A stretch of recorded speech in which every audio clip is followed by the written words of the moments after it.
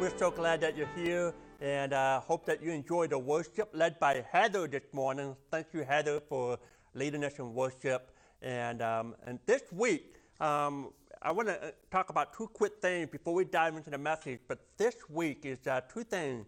Starting tomorrow at 3:13 p.m. and every day for the month of May at 3:13, we're going to have a time of prayer. You'll see on our Facebook, it'll be every day at 3:13, a short message, a verse, and a 3-minute time of prayer. It'll be a short time of prayer by different pastors from all over our state. And we're going to be praying for Detroit in 313, the area code. And we're going to take 3 minutes. We're going to challenge you every day at 3:13 to jump in. Or if you can't jump in, just take 3 minutes at 3:13. Pray for our city during this time that we're in, during this pandemic. And how cool would that be that churches and Christians all across our cities, all across our state, were praying for God to do something powerful because God's at work, and we know that. And we're just praying for God's power to be revealed in our city. So starting tomorrow, I hope you'll join in on that at 3:13 p.m. every day and be a part of that. And then this Thursday, May 7th, it's the annual National Day of Prayer. And here at Lake Point, we want to be involved in praying for our city. And so we're going to have 2 times for you to be involved in prayer here at Lake Point. We're going to do it at 7 o'clock in the morning on Facebook Live on our Lake Point page. And we'll have a short 15, 20-minute time of prayer to start off our day. And then at 4 o'clock, we're going to have a Zoom link, and we'll provide that this week, a link for you to dive in, to jump in. If you can't watch it online, you can just call in and listen. And again, we're going to take 15, 20 minutes and hear from different leaders in our church. And we're going to take time to pray on National Day of Prayer this Thursday on May 7th. And so look for those 2 things this week as we pray. And as we talked about last week, that when we need wisdom, the best thing we can do is to pray. And so, well, we're glad that you're here. Thank you for joining. And again, my name is Pastor Scott, and this is Lake Point Church in Shelby Township, Michigan. And a couple things here that you need is maybe a handout note. And you're like, man, I like my handout notes. And you can get one by typing in the word handout. You can text the word handout to 586-800-0432, and you can get a link and get a copy of our handouts, and you can follow along in this message today. We've been in a series called Stuck, What to Do When There's Nothing That You Can Do, or what can you do when you don't know what to do? And some of us, we've experienced this. We're stuck. Whatever circumstances or situation in life, you're like, man, I don't know what to do. And you feel stuck. I was online this past week and just looking at some pictures of people having a very bad day, or maybe they're just about to have a bad day. Here's a couple pictures I want to share. The first one is I like to call this, I came in for a tire rotation. What happened? And this is kind of a bad day. You came in for a tire change and you got something else. Here's another one. And this guy's about to have a very, very bad day. You can just kind of see it in the faces of our spectators. And they're all thinking, yeah, this is not going to end very well for this guy. And then you see this picture. And, this guy, he can be feeling it for a long time. But here's my favorite one. I like to call this, man, I thought you had it strapped down. What happened here? So this is a bad day. This is a bad moment. And I want to talk about having a bad day. What do you do when you're stuck in a bad moment, a bad day? Maybe you're stuck in a bad month, a bad season. Maybe it's been a bad year. And today I want to be teaching from the story of Daniel and talking about Daniel's 3 friends, Shadrach, Meshach, and Abednego. And we're going to learn some lessons from their really, really bad day when they were thrown into a fire. We're going to talk about what that looks like. But before we jump into our fire story in Daniel chapter 3, I want to read you a verse of scripture that I think will help us set the message or set the direction of our message today. It's 1 Peter chapter 1 and verse number 7. These trials, whatever trial that you're going through, these trials will show you that your faith is genuine, that it's real, that it's the real deal. It is being tested. It's fire test and purifies gold. Though your faith is far more precious than mere gold. So when your faith remains strong through many trials, it will bring you much praise and glory and honor on the day when Jesus Christ is revealed to the whole world. And Peter said, these trials that we're going through our lives will reveal your faith. It will show you that your faith is genuine. And so if you're taking notes today, here's our key thoughts, and I hope you write this down. A faith that's tested is a faith that can be trusted. A faith that is tested is a faith that can be trusted. Now, last week, we talked about a guy named King Nebuchadnezzar. We talked about who he is, the most powerful king ever at that point in history, and the most powerful man in the world at that time. And in Daniel chapter 3, as we kind of look into this new chapter that we're looking at today, in the early part of the chapter, he decided to build this big, tall gold statue. And the statue is 90 feet tall, about 9 feet wide, and it's a pretty big golden statue. And then he tells everyone, and says, hey, he tells all the government leaders, all his advisors, all of his magistrates, his advisors, his judges, and say, hey, I want you all come to the dedication of this statue. And we kind of pick up the story in Daniel 3, verse number 4. It said they shouted out, people of all races and nations and languages, listen to the king's command. And so when you hear the sound, and you talk about the band, when you hear the sound of the band, it said bow to the ground to worship King Nebuchadnezzar, a gold statue. Anyone who does not do this, anyone who refuses to obey, will immediately be thrown into a blazing furnace. If you keep reading on in verses 12 and 13, 14, and 15, you're going to see that everyone hears the music, and it starts to play, and everybody, they start to bow down and start worshiping this idol. Everyone's bowing down except for 3 young guys who's standing tall. Even when they're faced with the trial of a hot, burning furnace, they're standing up because the faith that is tested is the faith that can be trusted. And so let's talk about this kind of faith today. Let's talk about the kind of faith that we need to have when we're stuck, when we're going through those moments, difficult times in our lives. A faith that can be trusted. What kind of faith do you have? And I want to talk about 3 qualities of faith as we look in Daniel chapter 3. And if you're taking notes, here's the first point. Faith that obeys God instead of following man. It obeys God instead of following the crowd. Everyone is bowing. Everybody is worshiping the golden statue. But the 3 boys, they're standing up. They're not worshiping. They're not bowing. And so they're taken before the King Nebuchadnezzar. They grab him. And King Nebuchadnezzar, he gives them a second chance. If you notice, we've already read it. He said that if you don't bow down, that immediately you do not pass go, you do not collect $200, you're thrown into the fiery furnace.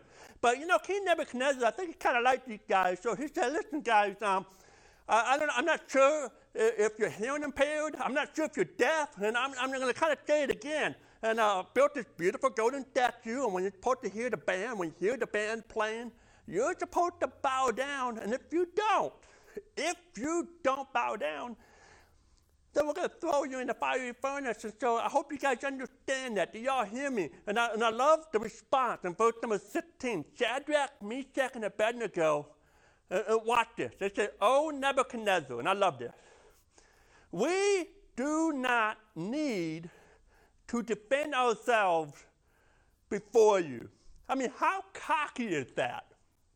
I mean, here are these young guys, maybe 14 years old, some say maybe a little bit older than that. They're staring down the most powerful king of the universe and of the world at that time. They're facing the powerful king. They're facing imminent death in the furnace. And they said, "Hey, listen, we don't need to answer to you. This is not between us and you, O king. This is between us and God, and we're going to obey God." See, faith obeys God instead of following man. These guys didn't say, "Hey, we need to pray about it." They didn't say that. You know, "Hey, oh king, we got to think about this." They didn't say that. They didn't say, "Oh king, we've got to have a fast. We need to think about this and pray about it and have a fast." They didn't say that. They didn't take the dramatic circumstances of this moment and blast it on Facebook and throw out a question, "Hey, what do y'all think?" They didn't do that. Here's what they did. They had one predetermined plan, and that was obedience to God. Period. That's it. We will be obedient to God no matter what. Faith obeys God instead of following man. By the way, it would have been so easy. It would have been so easy for these guys to compromise, to just rationalize.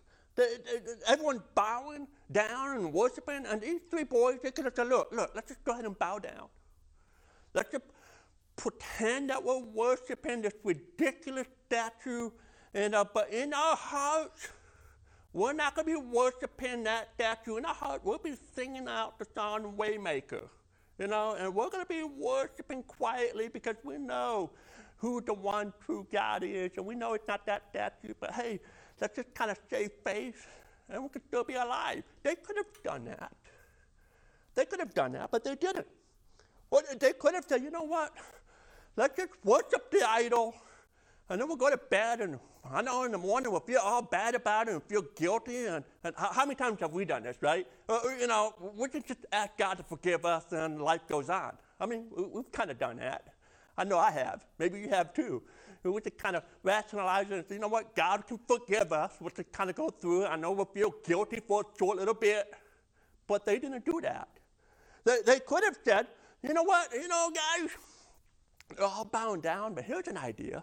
Here's a rational thought.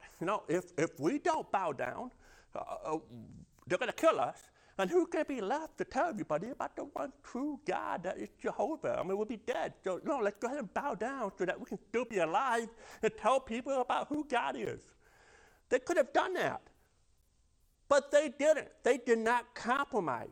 They had a predetermined outcome, and that is, we will honor, we will obey God, we will not follow what everyone else is doing.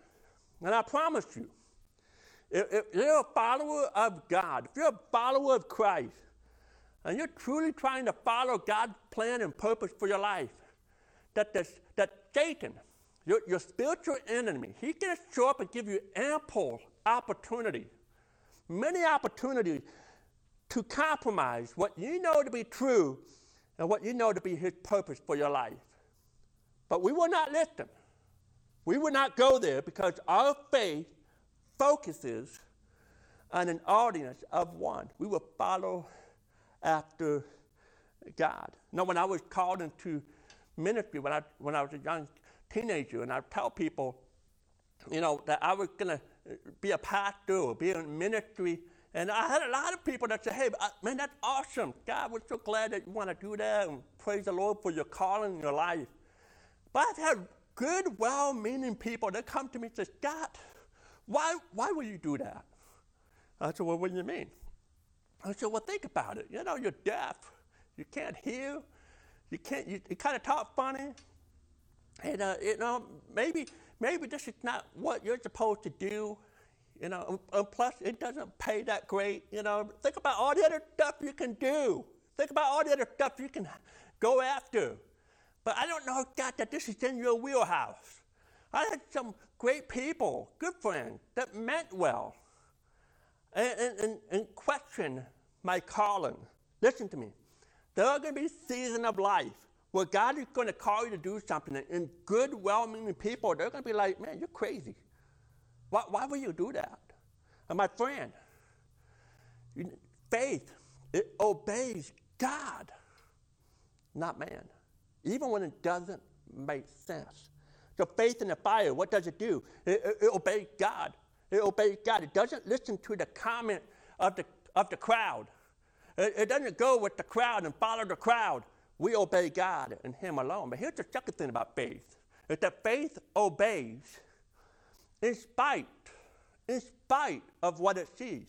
In Hebrews chapter 11, verse, I believe verse number 3, that faith is the evidence of things not seen. And in Daniel chapter 3, verse number 17, we see this. We see this played out. That the boys, that if we're thrown into the blazing fire or the blazing furnace, the God whom we serve, He is able to save us. He will rescue us from your power, your majesty. He is able to save us. And we kind of talked about that last week, that we have a God who is able, and He is able to save us. No matter what I see, no matter what I feel, these guys said, I believe that my God, not only is He powerful, but also believe that He is able to save us. He is able to rescue us. No matter what I see, no matter what you see, your faith, my faith says that God is willing and that God is able. No matter what I see, I might see a bad medical report, but my faith says that my God is willing and is able. He is willing and able to heal. No matter what I see, I might see a broken relationship, but my faith tells me that my God, He is willing, He is able to restore that relationship. No matter what I see, no matter how I feel, I might see a dangerously low bank account, but my God, He is willing and He is able to provide. God is willing and He's able to do exceedingly and abundantly more than we can ask or think. And my faith, he obeys and believes in spite of what I see or don't see. And here's what I know. I know that God's with us. He's with us. That God is good. God is faithful. That God is He's still working in your life, in my life. He might be silent, but He's not absent. And our faith believes that. No matter what we see or no matter what we feel, He's with us.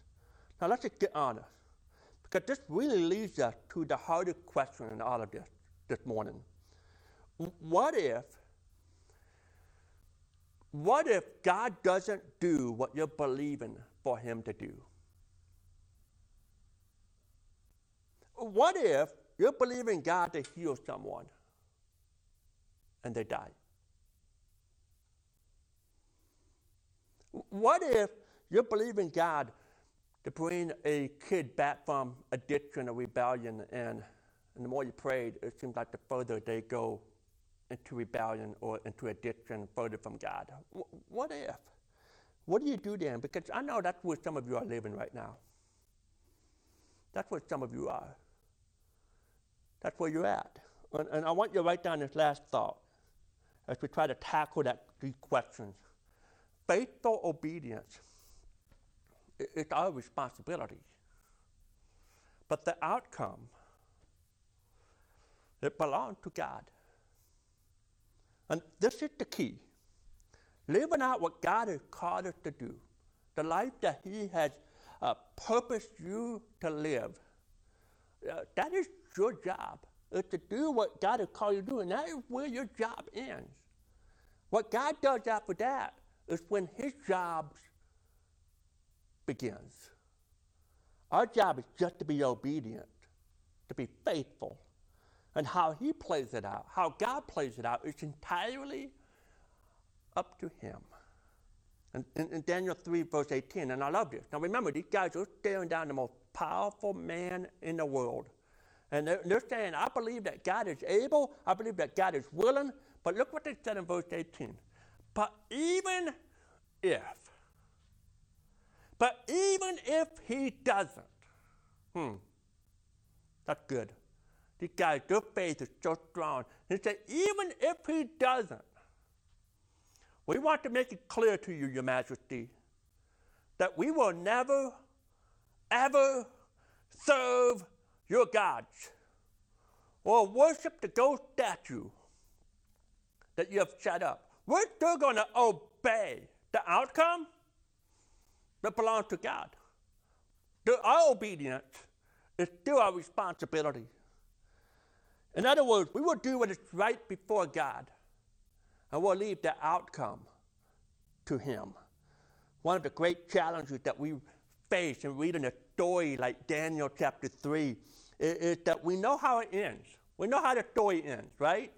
And the psychologists, they call this hindsight bias, where we know what the story goes and how it can end. And that's why it's so difficult to appreciate to fully appreciate the scriptures and the stories of the scripture, before the crucifixion even happened. We know that Jesus is going to be resurrected. We know how the story ends. And so because we're reading this story thousands of years after the fact, because we know how every story ends, we lose the element of surprise. We lose the element of danger.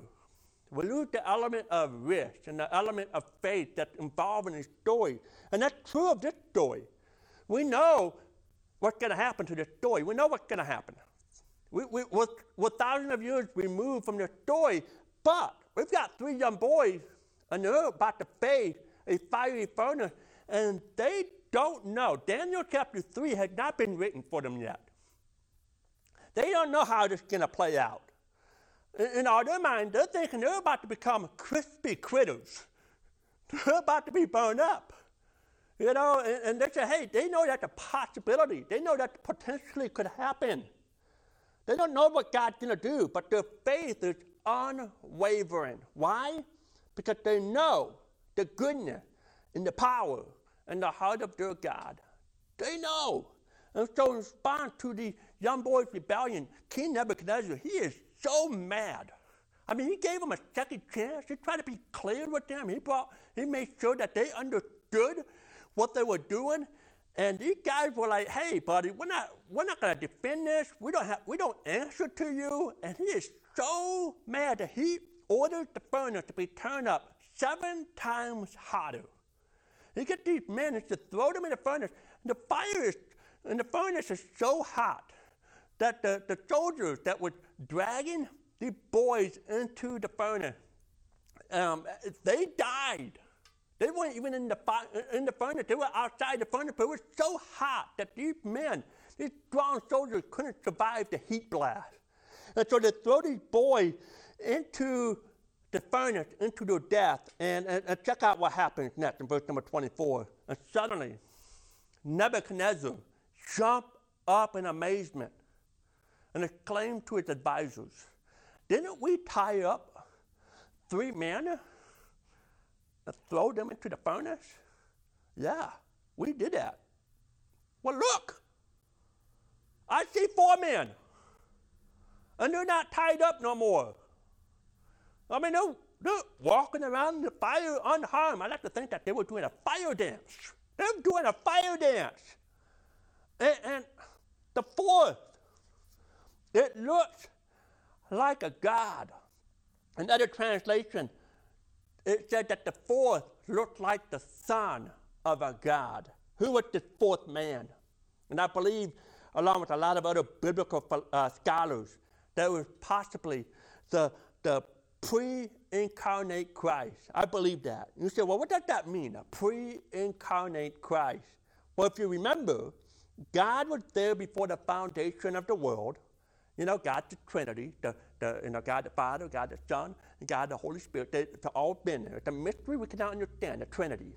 But Jesus appears in the New Testament in bodily form, but he existed before he showed up.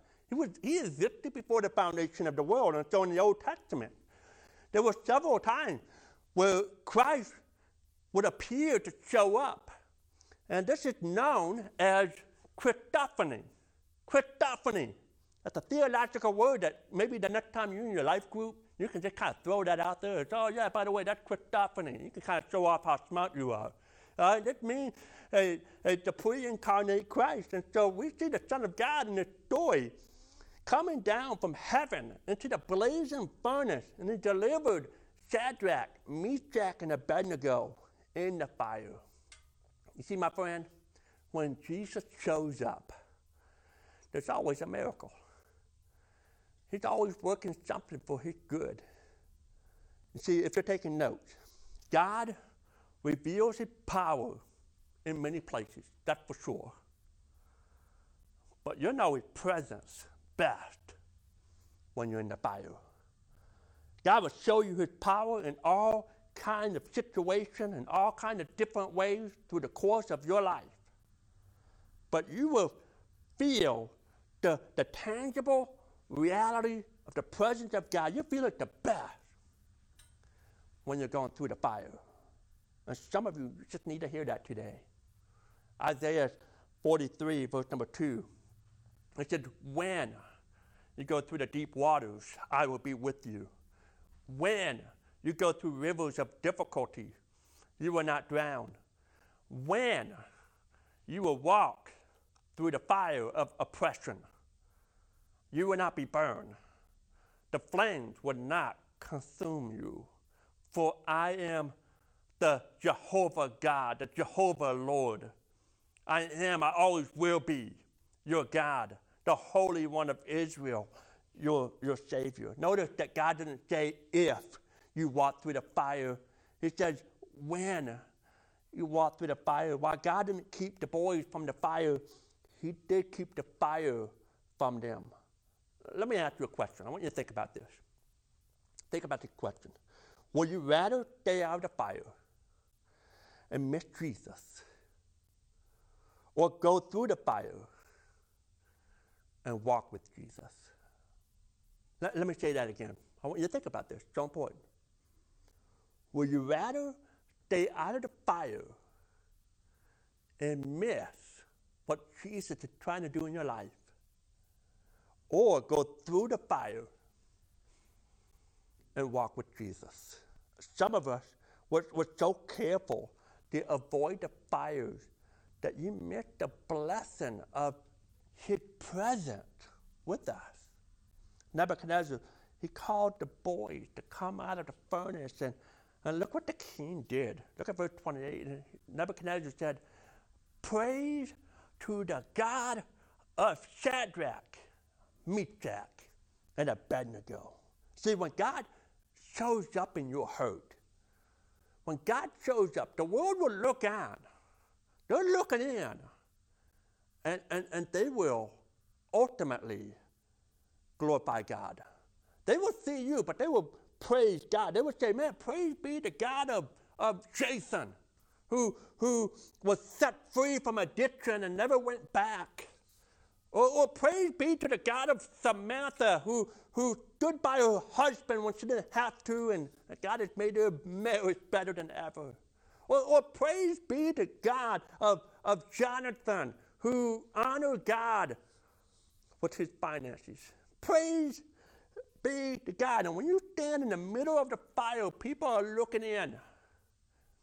You know, people aren't looking in so much when things are going well and you're praising God. They're like, oh man, things are going well. It's easy to praise God when life is easy, when life is good, when you're not stuck, when you're not going through the fire. It's easy to praise God. And people aren't, the world, they're not so impressed with that, but they are impressed. They are amazed when you're worshiping and praising God, when you're stuck, when you're walking through the fire of life.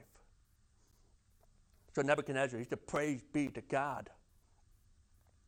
Praise be to God of Shadrach, Meshach, and Abednego. Look at this. He sent his angel to rescue his servant who trusted in him. They defied the king's command, and they were willing to die rather than serve or worship any god except their own God. You see, when your faith is tested, that is a faith that can be trusted. A problem, my friend, they're going to come. They're going to come. And it's during those times of fiery trials that we find the strength and grace of Jesus in our lives. And so, God, you might be saying, God, I don't like the fire. I'm afraid of the fire. Why doesn't God just keep me out of the fire? Why do I have to go through the fire? And here's the answer, and this is the lesson we need to learn as we close out. God uses the fire to make you stronger and to be more like Jesus.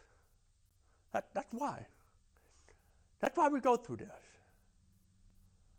And I know that we can't understand all that, but God is using the fires in our lives, the dark moments in our lives, to make us stronger and to be more like Jesus. You know, that's a common theme I'm hearing. As I talk to people, they're like, man, God is growing me through this. God is growing me through this pandemic. I'm learning to draw closer to Him. I'm becoming stronger. Now pray, my friend, that you're growing to be more like Jesus. What is God doing? What is God doing? Malachi chapter 3 and verse number 3. God will sit like a refiner of silver, burning away the dross. He will purify the Levites, refining them like gold and silver. God the refiner. He's the purifier, burning away the dross. The word dross is the word impurity. He's going to burn off the impurities. He plans to purify, refine them like gold and silver. See, God, my friend, God is the silversmith. You and I, we're the silver. And this is what the silversmith does. He put the solid piece of silver. He wants to purify that silver. And that bar of silver, that piece of silver, has all the impurities in it. And he puts it in a little crucible, maybe a little kettle. And he puts it into a furnace. And that furnace, my friend, is your own personal furnace, whatever that might be.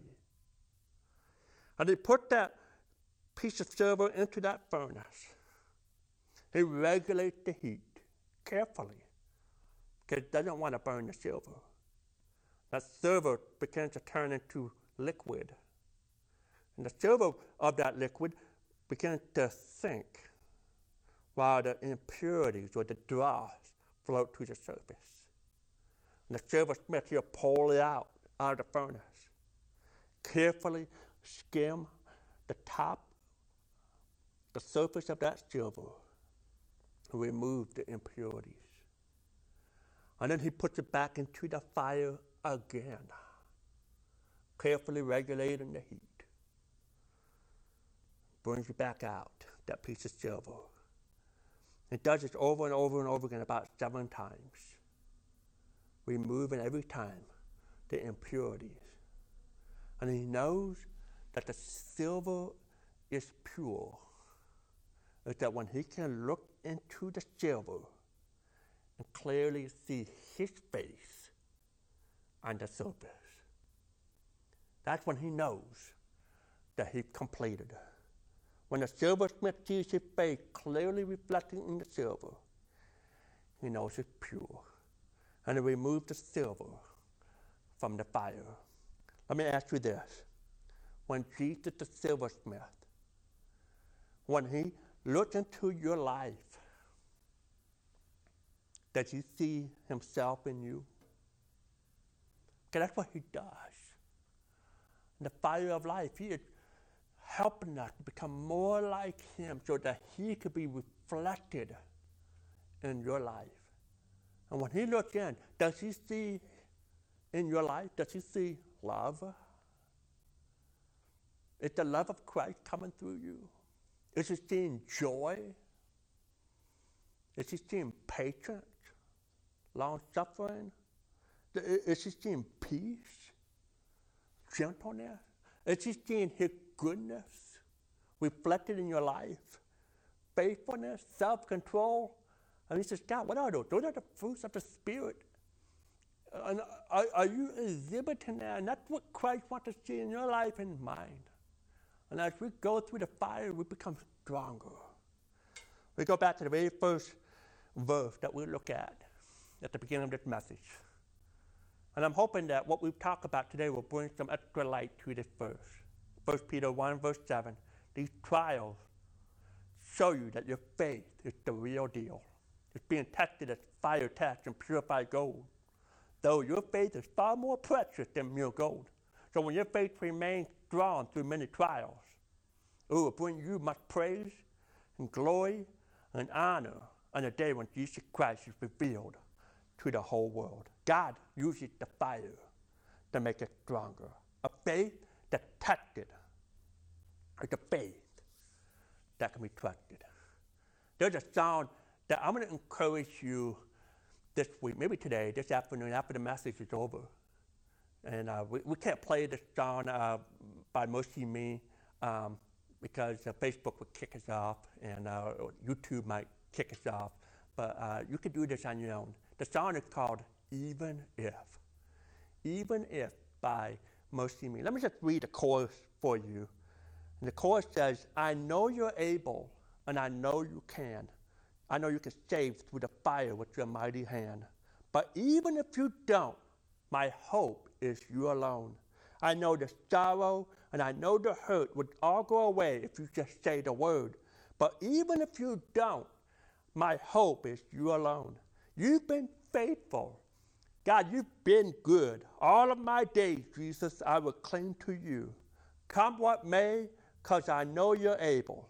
I know you can. Save through the fire with your mighty hand. But even if you don't, my hope is you alone. What fire of life, my friend, are you going through right now? What storms are you trying to weather in your life? And when you're in the fire, or when you're in the storm, when you're stuck in that, I want to encourage you to not give up, to not be weary and to quit, but to hold on. Because God is about to do something in your life,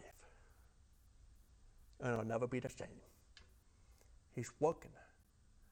He's at work right now. And if you're here and you're watching and you don't know that you have a relationship with Christ, I invite you today to come to a relationship with the God who can, the God who's able, the God who knows all things, the God who's in control, even when it doesn't make sense. I invite you to come to know him in a relationship with you, with Jesus Christ. He's waiting for you. And you can do it right where you're at. You can come, and today you can have a real personal relationship with the one true God. Let us pray. Father God, we thank you for your word, and we thank you for the power of Daniel chapter 3. God, we thank you that we can have faith. Even when we don't see it, we can have faith in the one who can. So God, I pray that we stay faithful to you when we're stuck in this moment, that we be faithful to you, that we will obey you, that we won't compromise, and that God, we can trust you with the outcome. We do our part, but God, we trust you to do your part, and even though it might not be what we think it should be, God, we know that you have a better plan and a greater purpose. And so God, help us to trust you. And God, maybe there's someone here today that's watching. God, I pray. Maybe they don't know Jesus and they don't have a relationship. God, I pray that today they come to know you. And if that's you and you're watching, right where you're at, you can ask Jesus to come into your life. And He's waiting. You want to come in your life. All you have to do, the Bible says, all you have to do is to cry out to Him. Call Him into your life. He'll forgive you of your sins and give you a new life. The Bible said that old things are passed away. Behold, all things become new. You have a new life in Christ. And you say, well, Scott, what do I need to do? The Bible said we should call upon the name of the Lord and you shall be saved.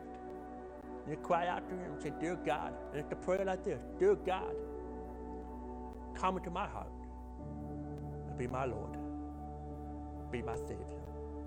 Forgive me of my sins. I want a new relationship with you. I want a relationship in the one who can. You alone can give me the hope that I'm looking for.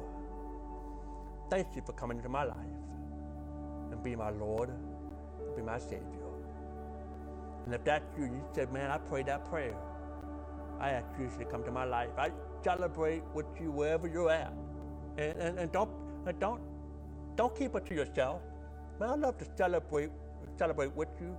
And there's a way that you can. And in just a minute, Pastor Tom can talk about how you can share that information. And you ask Jesus to come in your life. He can give you information about how you can tell us and how you can share that information. We want to help you. We want to give you the tools that you need to grow in your new walk, in your new relationship with Jesus Christ. Father, we thank you for the message. We thank you for your word, not my word. We thank you that we have hope in the one who can. Even if you don't do what we think it should be done, we still trust you because you are greater. You are greater than all of our plans, and you know what's best. In your name I pray. Amen.